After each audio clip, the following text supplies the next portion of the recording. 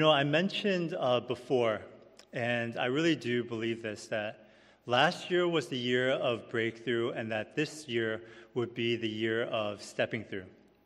And what I really wanted to emphasize during that announcement or during kind of my call to you guys was that we were meant to step boldly and step courageously into whatever God is leading us next.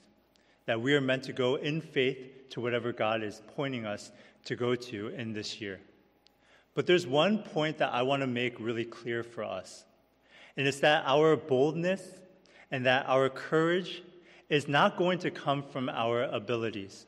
It's not going to come from how prepared we are, and it's not going to come from how talented we may seem to be. It's going to simply come from our reliance upon the power of the Holy Spirit. The boldness and the courage that we have in stepping out in faith is going to come from our reliance and assurance on the Word of God. It's because we know for a fact that the promises of God are sure. It's because we know for a fact that Jesus Christ is the same yesterday, today, and tomorrow. And because we have that assurance, because we are so convicted of what He has done for us, of the things that He has done, and the things that He will do in our lives, it's in that faith, it's in that boldness, it's in that courage that we're able to step forward into whatever He has in front of us. And that's why we're able to serve boldly. It's why we're able to love boldly. It's why we're able to do all of these things. It's because we don't trust in ourselves. If we trust in ourselves, then of course we're going to go up and down. Of course, there are times when we may fail. We don't trust in that other person because if we put our expectations on another person, of course, things are going to go up, things are going to go down. Our trust and our boldness and our courage comes from our assurance in the Word of God, that it doesn't change, that it will stay sure. That's where it comes from. You see, church, the reason I'm mentioning this is because in this passage, in the very beginning at least, Paul and Barnabas, they go off on their first missionary journey, and they go to a city called Iconium. And it's there that we see that they enter the synagogue, and it says that Paul was preaching in such a way that many people, it says actually a great number of people, came to believe. Now, when we read that, the phrase that says, he spoke in such a way, it can seem like Paul was really convincing, that he was really persuasive, that he was really eloquent in how he spoke. And yes, I believe that he was a great speaker. However, the secret to Paul's preaching was because he was simply led by the power of the Holy Spirit.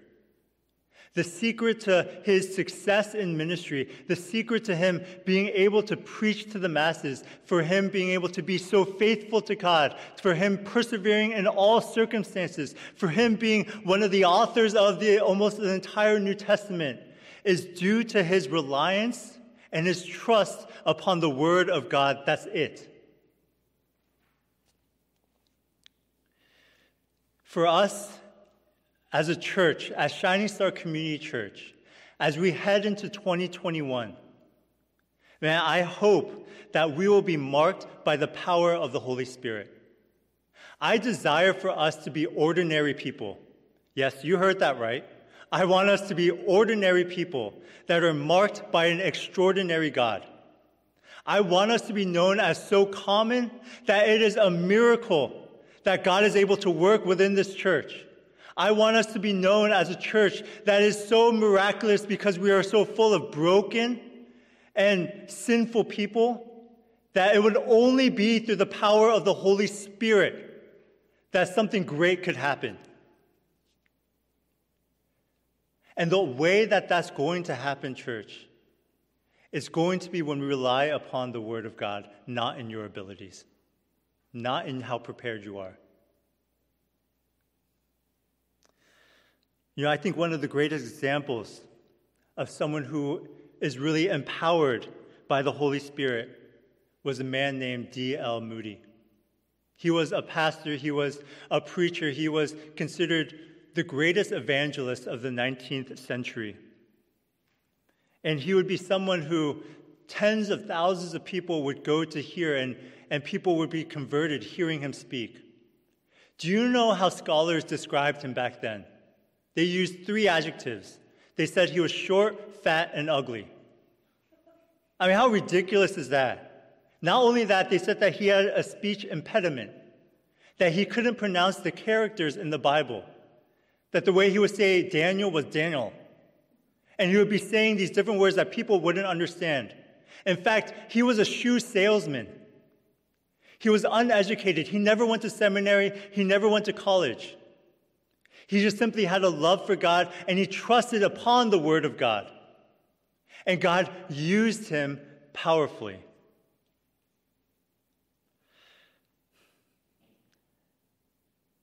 You see, church, in this passage, we see 2 places here that Paul and Barnabas, they go to.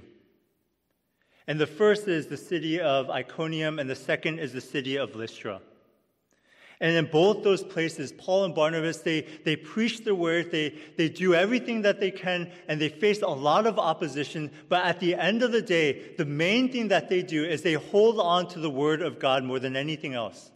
And they trust upon the power of the Holy Spirit. And the crazy thing is that there's not that much fruit. We don't see long-term fruit happen there. We see that for both these cities, there's a lot of division that still happens. And yet, the reason why they're both successful, and the reason why we can say that both these missionary journeys were a success, was because Paul and Barnabas were faithful throughout. They trusted in the Lord. And even in the face of opposition, they still trusted in God, and they still continued on that path. They trusted in him. And that's why there's that saying, look, we just have to be faithful. God is going to be the one that's fruitful. And so right now, in this passage at least, we're going to see 2 things. First is the perseverance of Paul and Barnabas in Iconium. And second is the identification of idols in Lystra. First is the perseverance of Paul and Barnabas. You see, in the beginning, Paul and Barnabas, they're actually really successful in evangelizing. Verse 1 says this, "Now at Iconium they entered together into the Jewish synagogue and spoke in such a way that a great number of both Jews and Greeks believed." It's not just a couple people. It's not just a lot of people. It says a great number of people were converted. So everything seemed like it was going well. But then all of a sudden, verse 2 happens. In verse 2, it says this, "But the unbelieving Jews stirred up the Gentiles and poisoned their minds against the brothers." Right after all of their success, there were people who came in and they started to spread lies and deceit and division. There were people who were in opposition of Paul and Barnabas. And these rumors and these lies were hurting the ministry. And so Paul and Barnabas here, they had a decision to make.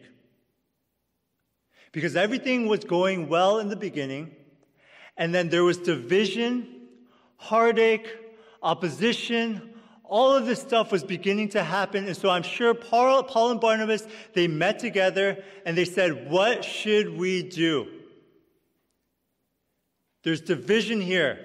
Should we go or should we stay?" And the answer is they stayed and persevered. Verse 3 says this, "So they remained for a long time, speaking boldly for the Lord, who bore witness to the words of his grace, granting signs and wonders to be done by their hands." What I think is so important for you to see is the beginning word of verses 1, 2, and 3. Those are conjunctions. Those are the words that connect each verse to each other. Verse 1, it starts with the word now. It means immediately. Paul and Barnabas, they go into the city of Iconium, and immediately they begin to preach. Verse 2, it starts with the word but. However, something happens. Opposition occurs. Division. And so all of these things begin to happen. Verse 3, so they remain. Another word for that is therefore. Church, what I want you to see is that Paul and Barnabas, They decided to persevere. They decided to remain, not in spite of the opposition, but because of the opposition that they were facing. If there was no division that was occurring in Iconium, if there was no poison that was seeping into the minds of the people, then I fully believe that Paul and Barnabas would have gone on to the next city. Why would they have stayed if things were healthy, if things were going well? But it says that because there was hurt, because there was opposition, because the church there was not doing well, Paul and Barnabas decided to stay and to minister. Church, if we follow the example of the early church here, if we follow the example of Acts, what that means is that we send out our best when the church is healthy.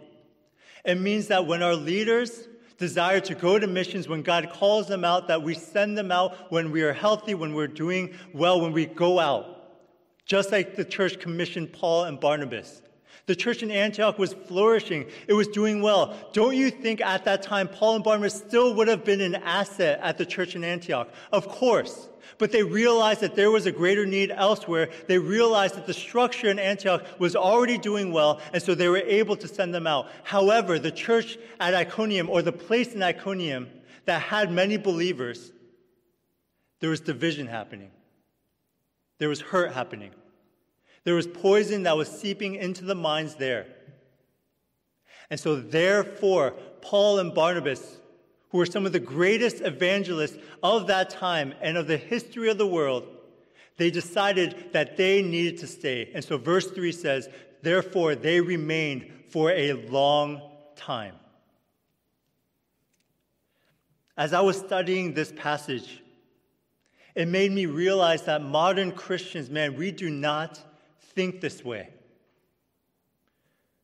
Because for us, we think, man, when things are healthy, then we take that as a sign to stay. We take that as a sign to just to chill and just be where we are. But when things get difficult, man, that's a sign for us to move away. That's a sign for us to move to greener pastures. And I know that for a lot of us, man, some of us have been serving here for so long, year after year after year, and it seems like Shining Star is this big giant of a system that barely changes, that almost no progress seems to be made. And so you're getting frustrated, and you're wondering what to do. I know that there's others of you who have been counseling and mentoring another brother or another sister, and it's so frustrating and disappointing because that person just doesn't seem like they're changing. Or they seem to change and then revert back. Change and then revert back. And I know that it feels like, man, should I give up? Should I just stop this? But church, this passage is telling us one thing. Persevere. Persevere. Stand firm and do not give up. It is because of your opposition. It is because of the division. It is because you're frustrated that you should stay, that you should persevere, that you should cling on to Jesus ever stronger.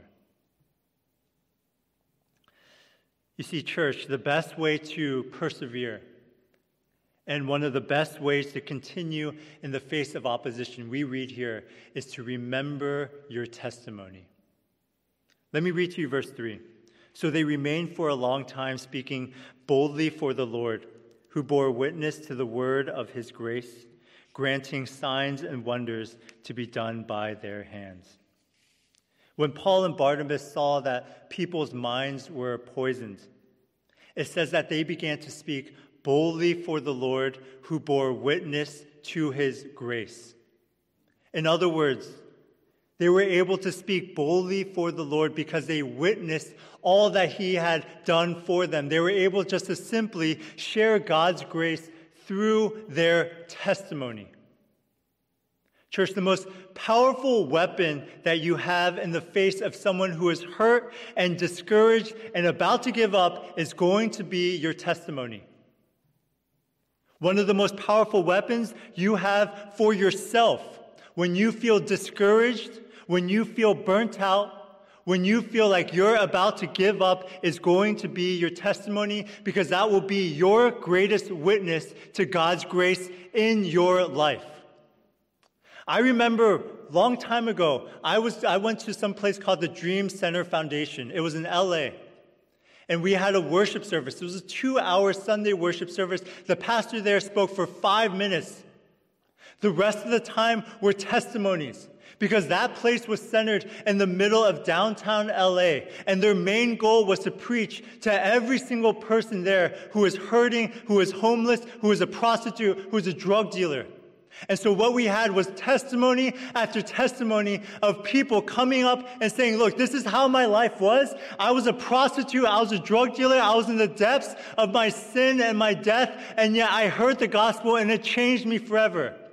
And when I was hearing that, man, there was no better testimony. There's no better thing that could have been given. Better than a sermon.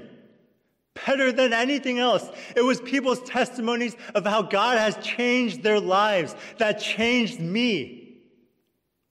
It put such a fire within my heart. It put such a fire within me, because I knew that, man, the gospel is not an intangible thing. It's not something that we cannot see. Just go out there, look at that. You see that it is tangible. It is real. We see prostitutes, we see drug dealers, we see pimps, we see homeless, we see people who are so down in the depths of the worst things in their life, and they hear the gospel and their lives are forever changed. I have personally seen people who are committed to their sin so badly. They think nothing can change them. They feel so hopeless. And yet the moment they hear the gospel, their lives are changed. Nothing but the gospel can do that. That is the greatest testimony. That is the greatest witness to God's grace that we will ever have. And it is going to be your most powerful weapon in the face of discouragement, in the face of anything that is heading in your life. That is how you're going to persevere, church. Look, I know even for myself, and I know that for many of us, we are marred with regret. We are marred with mistakes, and we feel like our sin may be too great at times. But church, that is your testimony. Do you see that? That is your testimony to know that even in the sin that you are unwilling to share to the person who is closest to you, God, He knows that. He knows your deepest sins. He knows your darkest past. He knows your most regretful thing. And yet He sees you, He knows you, and He calls you His own. You are His son. You are His daughter, and He loves you. This is your weapon of perseverance, church. And what a privilege it is to have that.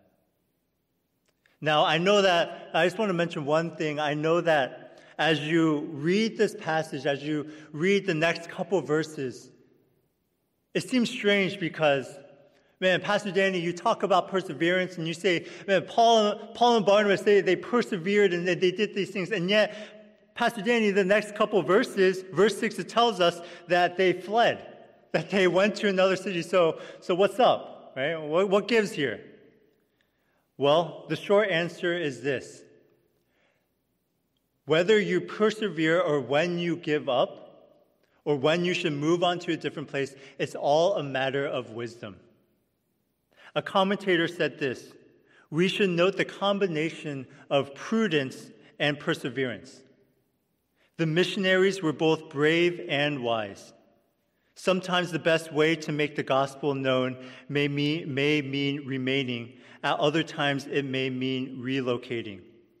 For such matters, one must seek the Father who promises to give his children wisdom when they ask him. Well, Paul mentioned before, and I think it was in 1 Corinthians, he said, look, God, He rescued me from this place. And so what it seems like is that God, they spoke to Paul and Barnabas, told them to go to a different place, and so God led them out of that city. but it's going to be a matter of wisdom for you guys as well, of when to stay and endure in those places and when to move aside. In the same way that I would never recommend or tell anyone who's in an physically abusive relationship to stay where they are, of course not. It's a matter of wisdom. It's a case-by-case basis. It's a matter of you being wise. Another commentator, he said, look, Paul and Barnabas, they were born again. They weren't born yesterday. It's going to be that same type of idea. Use your wisdom, and if you know that you're not wise, ask someone who's wise within the church. We can direct you, okay? And so Paul and Barnabas, they persevere in the face of opposition, and they go to this other town called Lystra. And it was there that Paul, he performed a miracle, and the man who could not walk all of a sudden could. And so the people were amazed, and they thought that Barnabas was Zeus, and they thought that Paul was Hermes.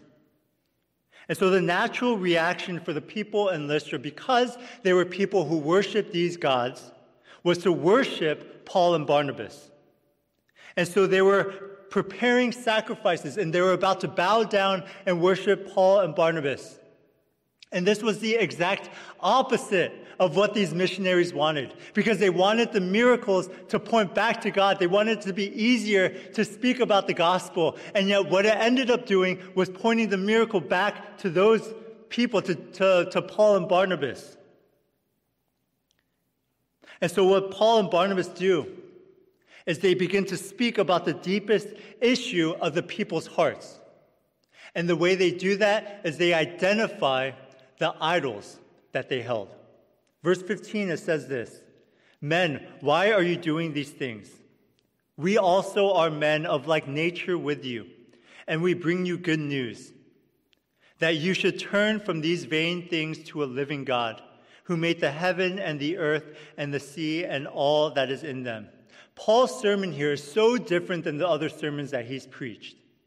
In this sermon, in this short phrase that he talks about God to these people with, he doesn't mention sin at all. He doesn't talk about the law at all. He doesn't say the word commandment at all. And the reason why is because the people at Lystra, they don't know the Bible.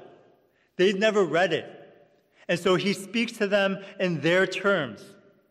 And he says one thing. He says, you are enslaved to idols that are worthless. He uses the word vain, these vain things. Now, the word vain that Paul uses is another word that means empty, deceptive, and ineffective. It's a word that means it's going to leave you feeling empty. Because the people at Lystra, they believed in many, many different gods. And so they believed in these different gods that could give them something.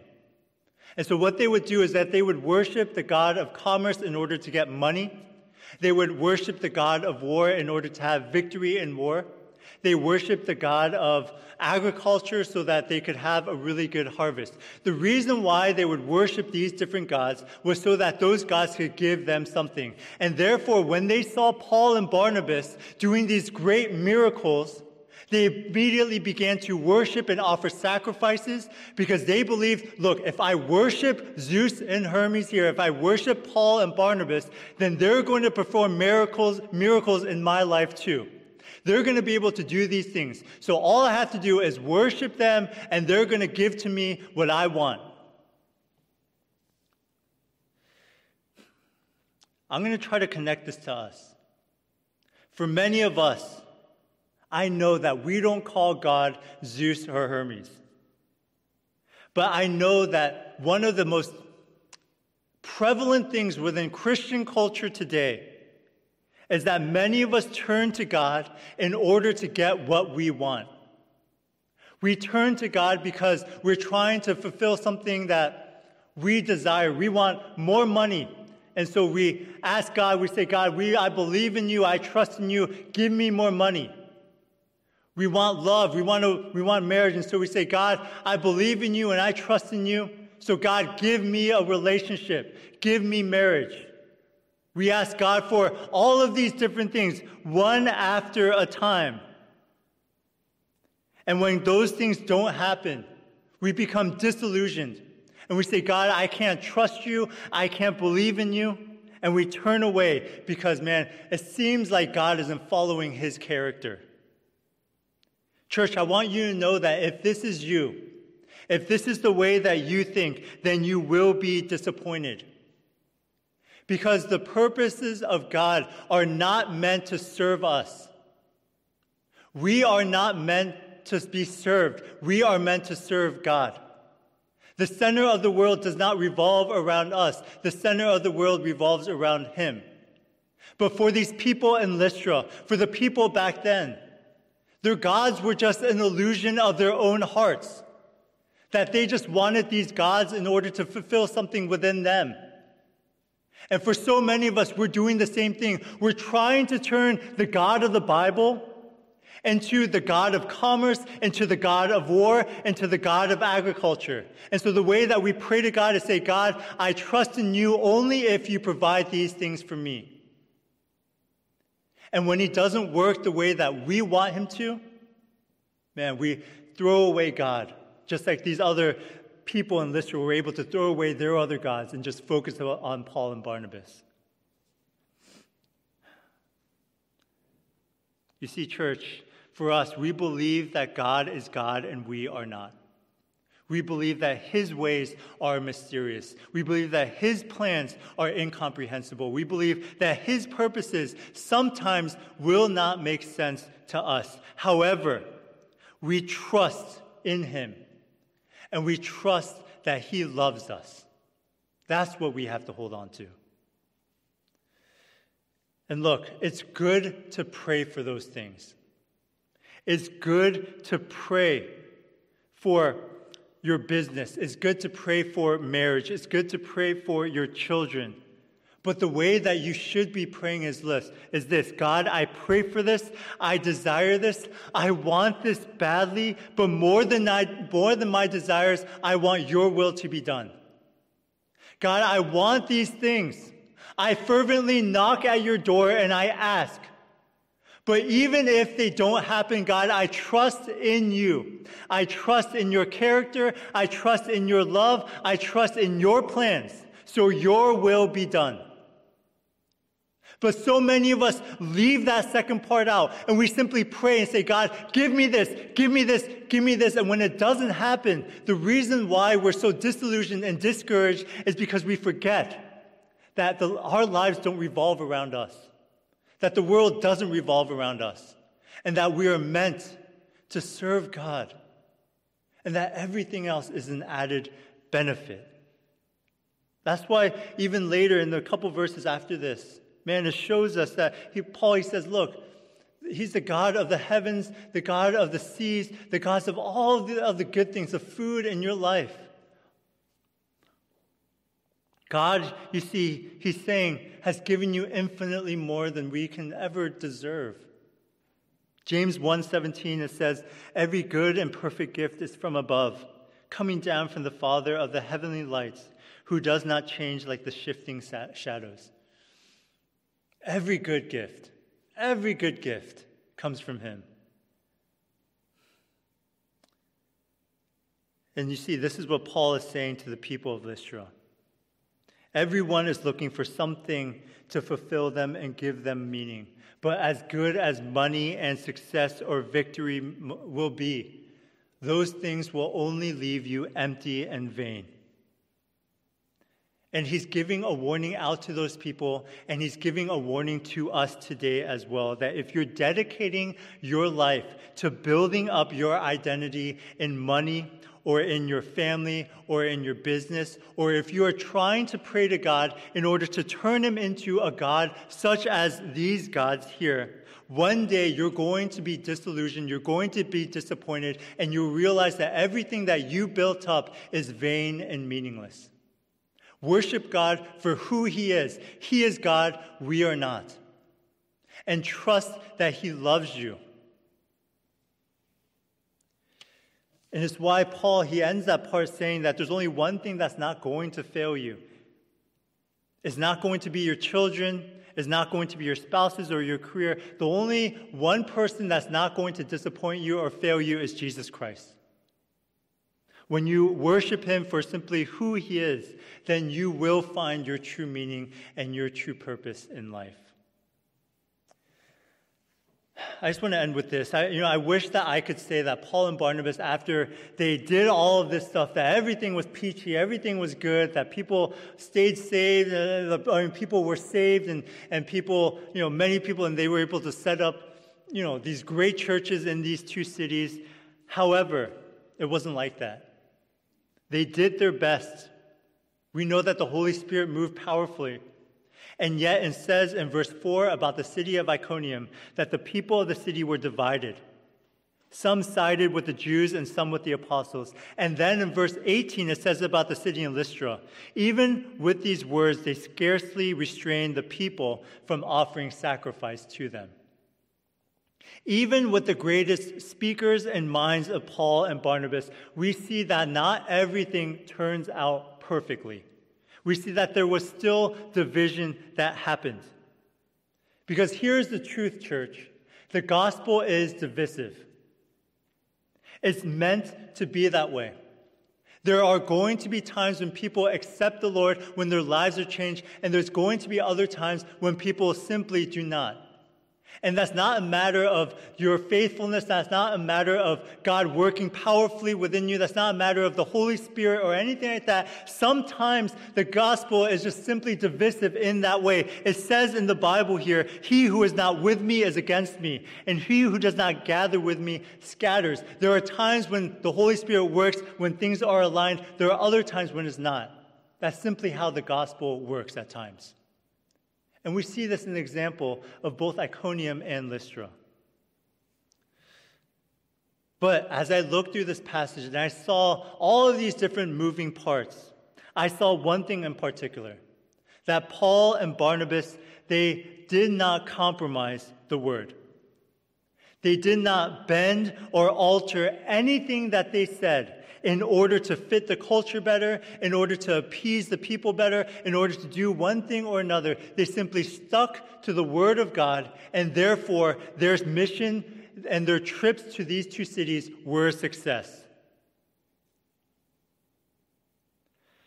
When I look upon Shining Star and the people here, I hope and I pray that as we move forward in 2021, as we look at this year as the year of stepping through, that we would be uncompromising in our belief and our reliance upon the Word of God.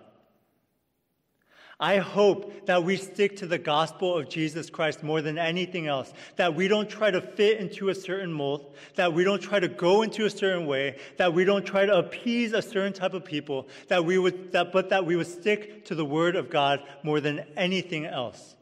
The most compelling thing about Christianity and about the church is Jesus Christ. It's not going to be anything else. It's not going to be our programs. It's not going to be our building. It's not going to be anything else. The most compelling and the best thing about Christianity is that it's focused and centered upon Jesus Christ. That's my hope for us. I want us to be secure in our faith in Jesus Christ. And look, we're going to face opposition. We will face discouragement. But as long as we're focused upon the Word of God and upon what He's done for us, man, we are heading in the right direction. Amen? Let's pray.